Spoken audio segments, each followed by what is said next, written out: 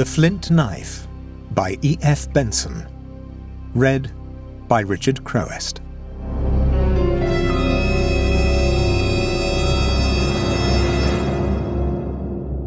We were philosophizing about gardens, Harry Pershaw and I, as we sat one warm, serene June evening on the lawn outside his house, and the text of our observations was the scene in which we talked.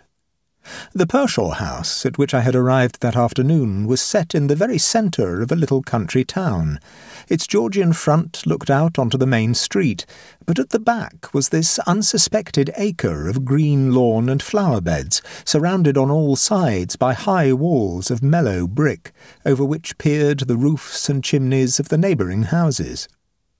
To me, weary of the heat and roar of London, it was indescribably delightful to sit, cool and at ease, in this green place, which to the inward sense seemed soaked in some peculiar tranquillity. Just as old houses have their atmosphere, which has been distilled from the thoughts and the personalities of those who have inhabited them, so this garden seemed to me to have absorbed into the very soul of it the leisure of the generations whose retreat it had been. It was, I said, as if the spirit of that leisure had soaked into the darkling garden where we sat. Harry was not encouraging about these mild sentimentalities. "Very pretty indeed," he said. "But for myself I find your theory too fanciful." "Have it your own way," I retorted, "but I refuse to give up my theory that the inhabitants of houses create a special atmosphere in them. Walls and floors get soaked in them, and why not lawns and flower beds?" He rose from his seat and came to me. "I don't believe a word of it," he said. "How can wood and stone receive qualities other than their own? But your remarks, though erroneous, are apropos, for we shall have an opportunity of testing their truth. There'll be a new atmosphere let into this garden tomorrow, and we shall see if it has any disturbing effect. Come across the lawn with me, and I'll show you what I mean to do." The lawn lay on a gentle slope, and to the west, where it declined down the side of a hill, there ran one of those tall brick walls which gave the garden so delightful a privacy. Harry set a ladder against this, and bade me mount it and look over. "You won't be peering into the privacy of any neighbour of mine," he said, so up I went and leaned my elbows on the top of the wall. I found myself looking down into a small square plot, some 80 feet across, of wild uncultivated ground. It was thickly overgrown with weeds and wild flowers, and rank seeding grasses, and though it lay on the slope of the hill, it instantly struck one that it must once have been levelled, for it was perfectly flat. All around its four sides ran high brick walls as tall as that over which I was now looking, with never a doorway or means of access in any of them. The square was completely sealed on every side. It had been grilled, of course, all day in the blaze of the sun, with not a breeze to stir the enclosed atmosphere, and now it was like leaning over a furnace, so heated was the air that met my face. Though the place lay naked to the sky, this warmth was not like that of the open. There was some indefinable taint about it, as of a room long shut up. "But what is it?" I asked, as I descended again. "Why is it entirely closed?" "Rather an odd affair," he said. "Only last week I was grubbing about in a box of old papers, which I ought long ago to have sorted out, and I came across a diary of my mother's, written in faded ink and treating of faded topics. It began more than 50 years ago, soon after my birth. I did little more than glance at it, for it seemed to be occupied with the mere trivial chronicle of the days, how she walked one day and hunted on another, and so forth. There were records of the arrival of visitors who came to stay with her and my father, and of their departure, and then I came across an entry which puzzled and interested me. She spoke of the building of a wall in the garden here, something to this effect. 'I am sure that it was only wise to have it done,' she wrote, 'and though it looks rather unsightly at present, it will soon get covered with creepers.' And that struck me as odd. I couldn't understand to what wall she referred." We had strolled back to the house as he spoke, and had entered his sitting-room. A shabby calf-bound volume lay on the table, and he pointed to it. "There's the book," he said. "You might like to look at it, as it is most atmospheric. But I must finish my story. By one of those odd coincidences which mean nothing, on the very day on which I found and glanced at that diary, there was one of those summer gales which detached a big shoot of a climbing rose from the wall over which you have just been looking. My gardener had already gone home when I noticed it, so I got a ladder and secured it again. Naturally, he went on, one doesn't climb up walls and peer into one's neighbour's garden, and I had always supposed that the garden of the next house to mine lay behind that section. But since I was already at the top of the wall, I looked over, and there saw what you have just seen, a little square, overgrown plot with high walls and no access whatever to it from any side.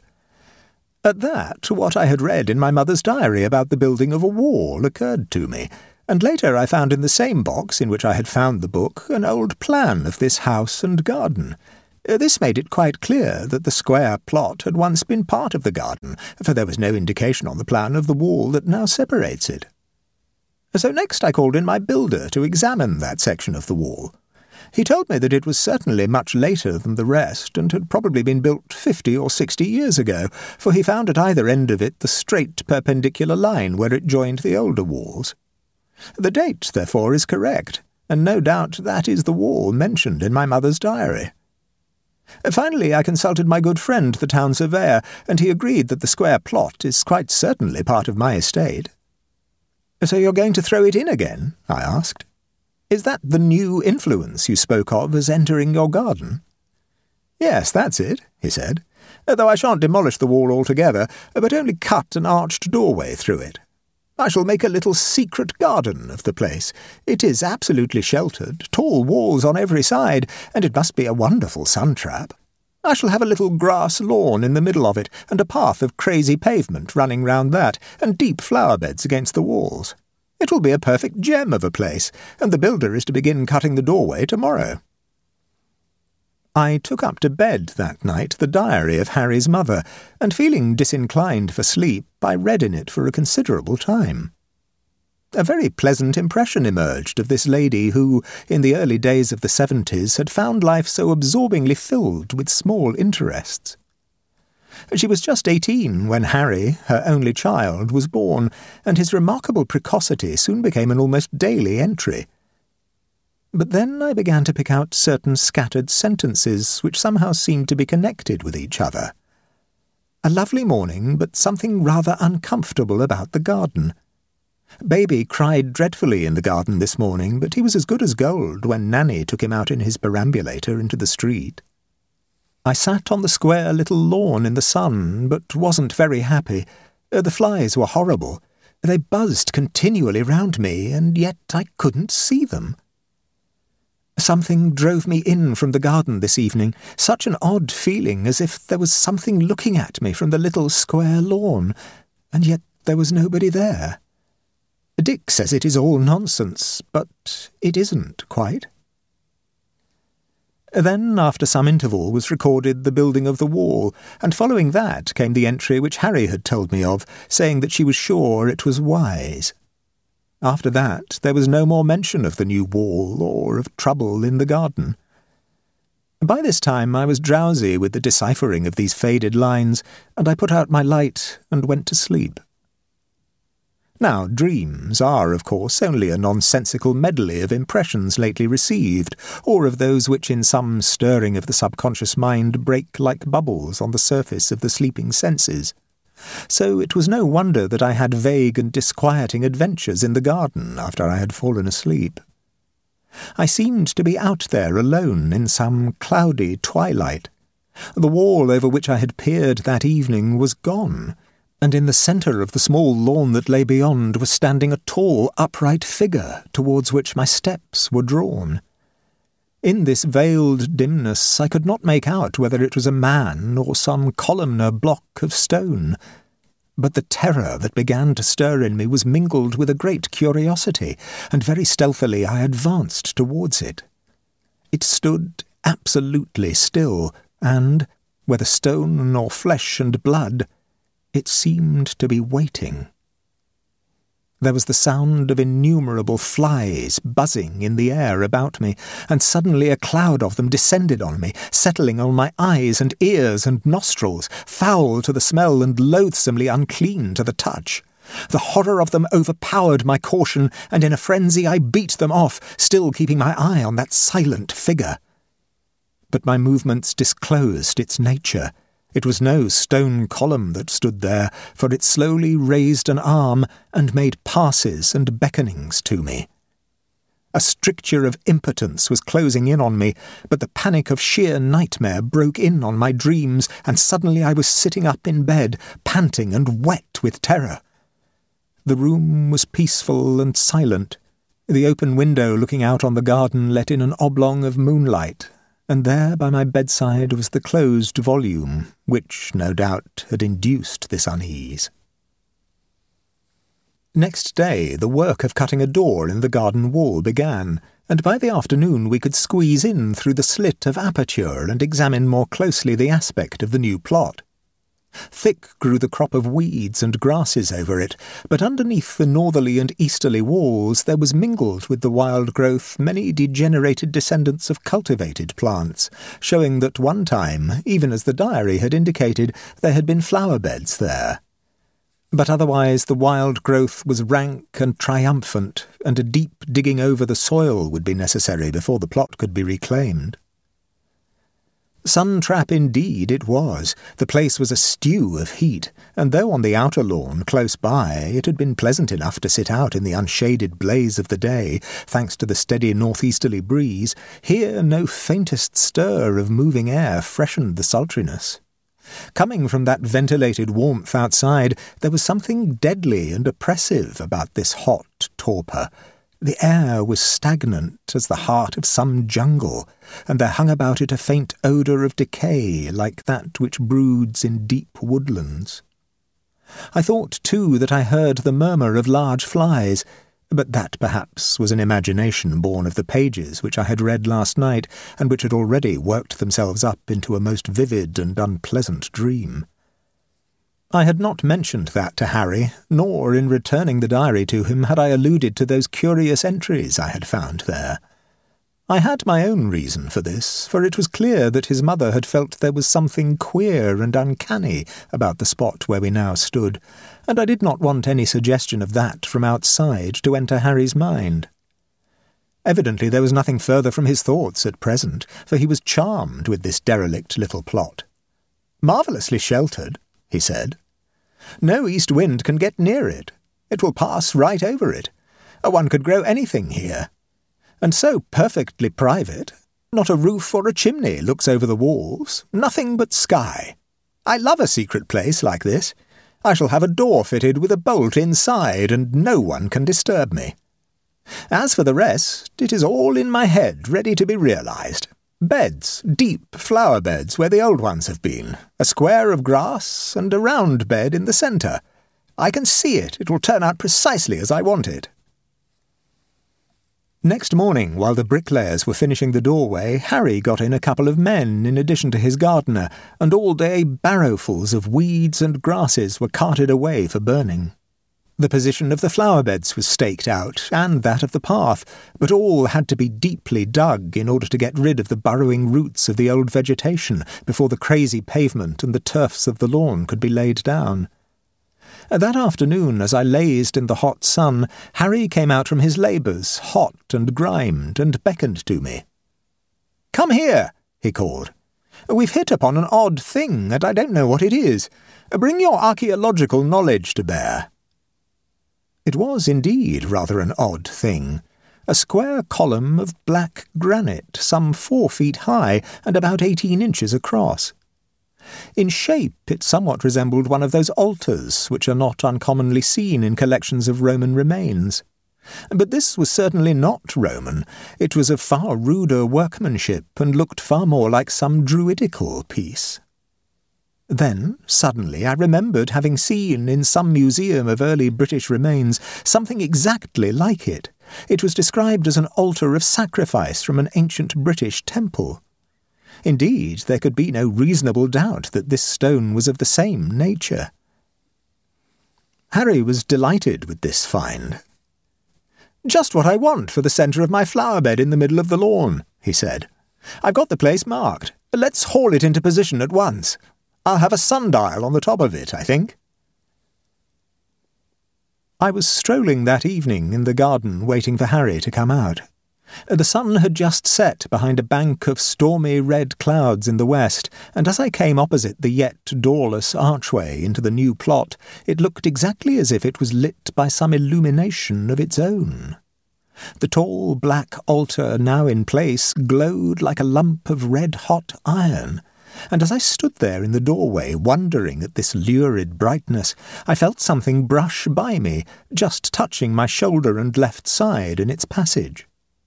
This was startling, but there was nothing visible, and immediately I heard, this time without any doubt whatever, the sonorous hum of many flies. That certainly came from the new garden, and yet in the air there was no sign of them. And simultaneously with both these invisible impressions there came to me a sudden shrinking and shuddering of the spirit, as if I were in the presence of some evil and malignant power. That came and went. It lasted no longer than the soft touch of the invisible thing that had pushed by me in the doorway, or that drone of hovering flies. Then Harry appeared, coming out of the house and calling me to our usual diversion of piquet, which we both enjoyed playing. The laying of the lawn and the replanting of the old beds went on with great expedition. Strips of turf from the downland were plastered onto the fresh-turned soil and rolled and watered, while against the walls for autumnal flowering Harry planted sunflowers, dahlias and Michaelmas daisies, and in the bed around the black column a company of well-grown young salvias.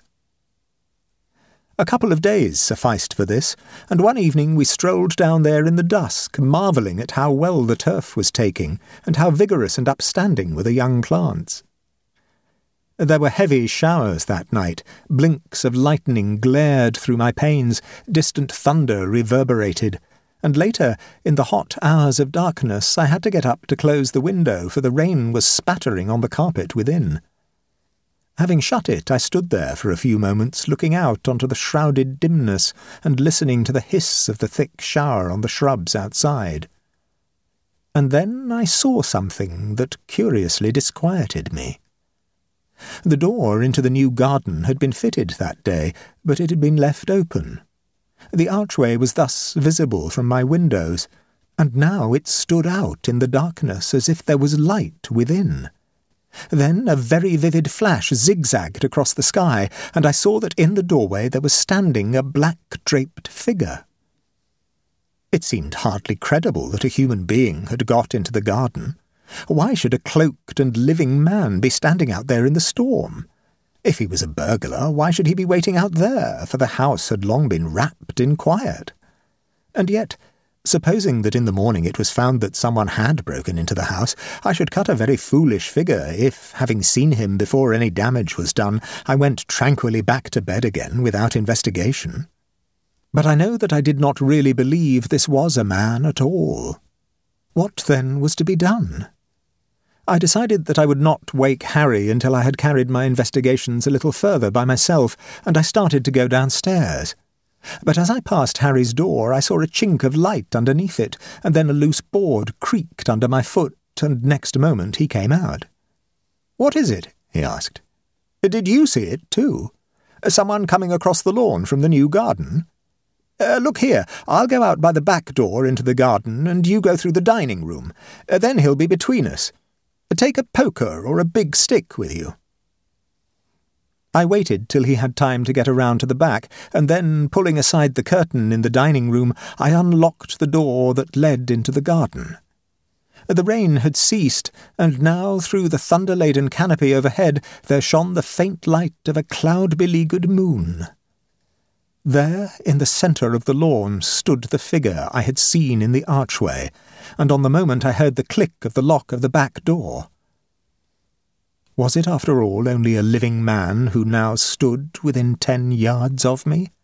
Had he heard the unlocking of the 2 doors? At any rate, he moved, and that swiftly, across the lawn towards the archway where I had first seen him. Then I heard Harry's voice. "Quick, we've got him now," he cried, and while he took the path I ran across the lawn towards the doorway through which the figure had disappeared. And there was light enough to see, when we got there, that it stood in the centre of the garden. It was as if the altar was one with it. Then a near and vivid flash of lightning burst from the pall overhead and showed every corner of the high-walled plot. It was absolutely empty, but the stillness was now broken by the buzzing of innumerable flies. Then the rain began, first a few large hot drops, then the sluices of heaven were opened, and before we could regain the house we were drenched. Of all the men I have ever known, Harry Pershaw has the profoundest disbelief in the unseen and the aware, and in the few minutes of his talk before we turned in again, and at breakfast next morning, he was still absolutely convinced that what we had both seen was real and material, not ghostly. "It must have been a man," he said, "because there's nothing else for it to be. And after all, the walls are not unscalable for an active fellow. Certainly we both thought we saw him in the centre of the garden, but the light was dim and confusing, and I haven't the slightest doubt that we were both staring at the altar while he was shinning it up the wall. Come down and look." We went out. The garden was still dripping with the rain of the night, but the vigorous salvias planted yesterday in the bed around the altar were scorched as if a flame had passed over them. Withered, too, though not so sorely burned, was the new-laid grass, and the sunflowers and Michaelmas daisies were drooping and yellow of leaf. It was as if some tropic day, instead of a warm night with copious showers of rain, had passed over them, or rather as if from the altar had emanated some withering ray, completely scorching all that lay nearest to it.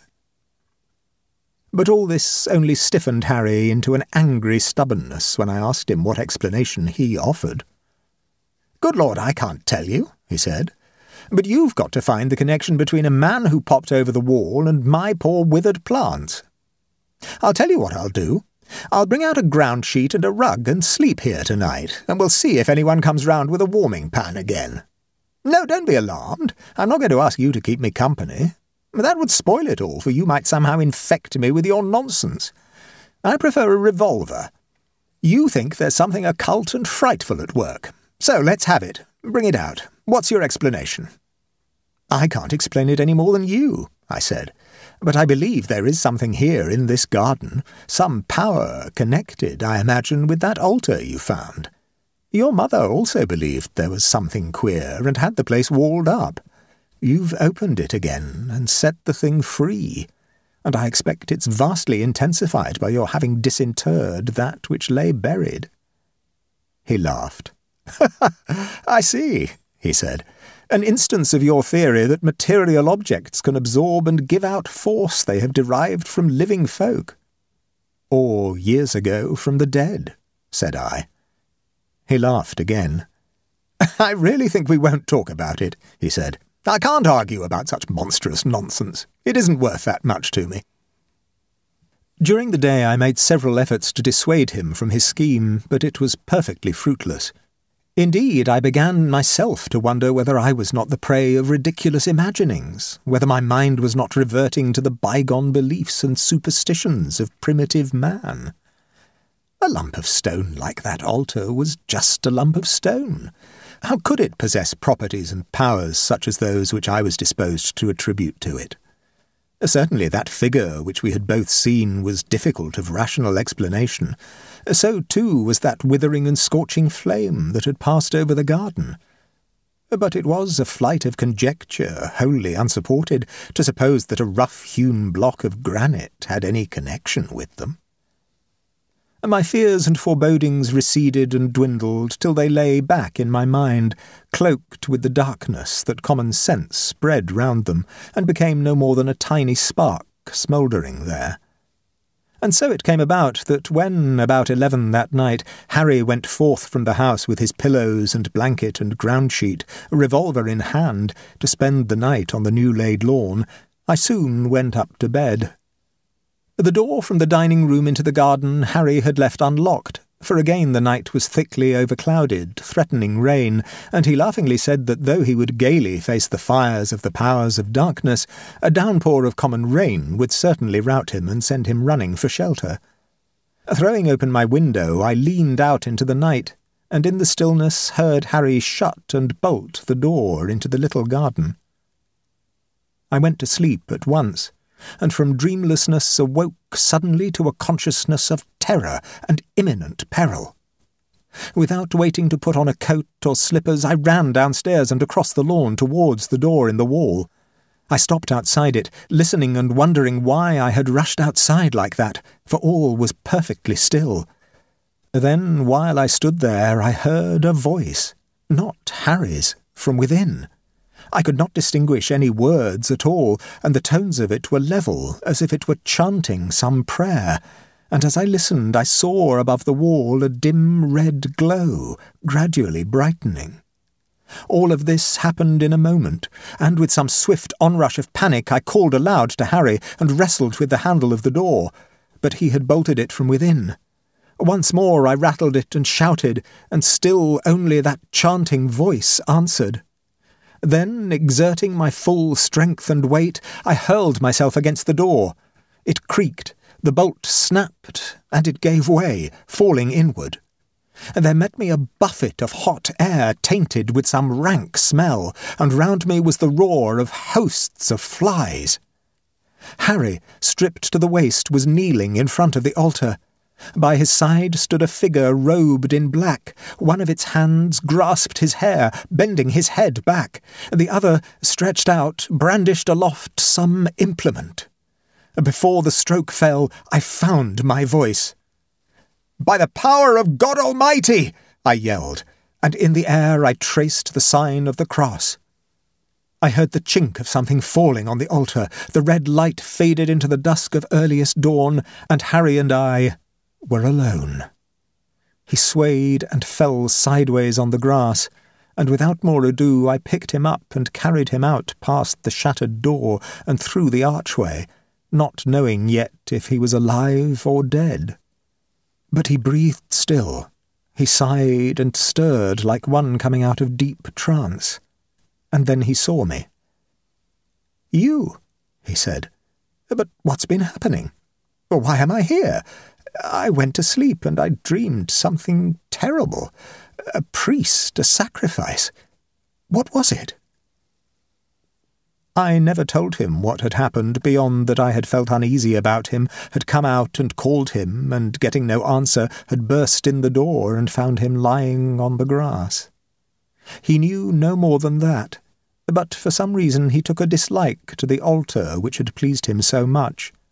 Somewhere in the dim recesses of his subconsciousness, I imagine, he connected it with the very terrible dream which he could only vaguely recall, and said he would have it buried again. It was an ugly thing.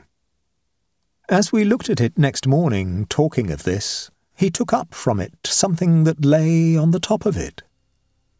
"How on earth did that get there?" he said. "It's one of those early Flint knives, isn't it?"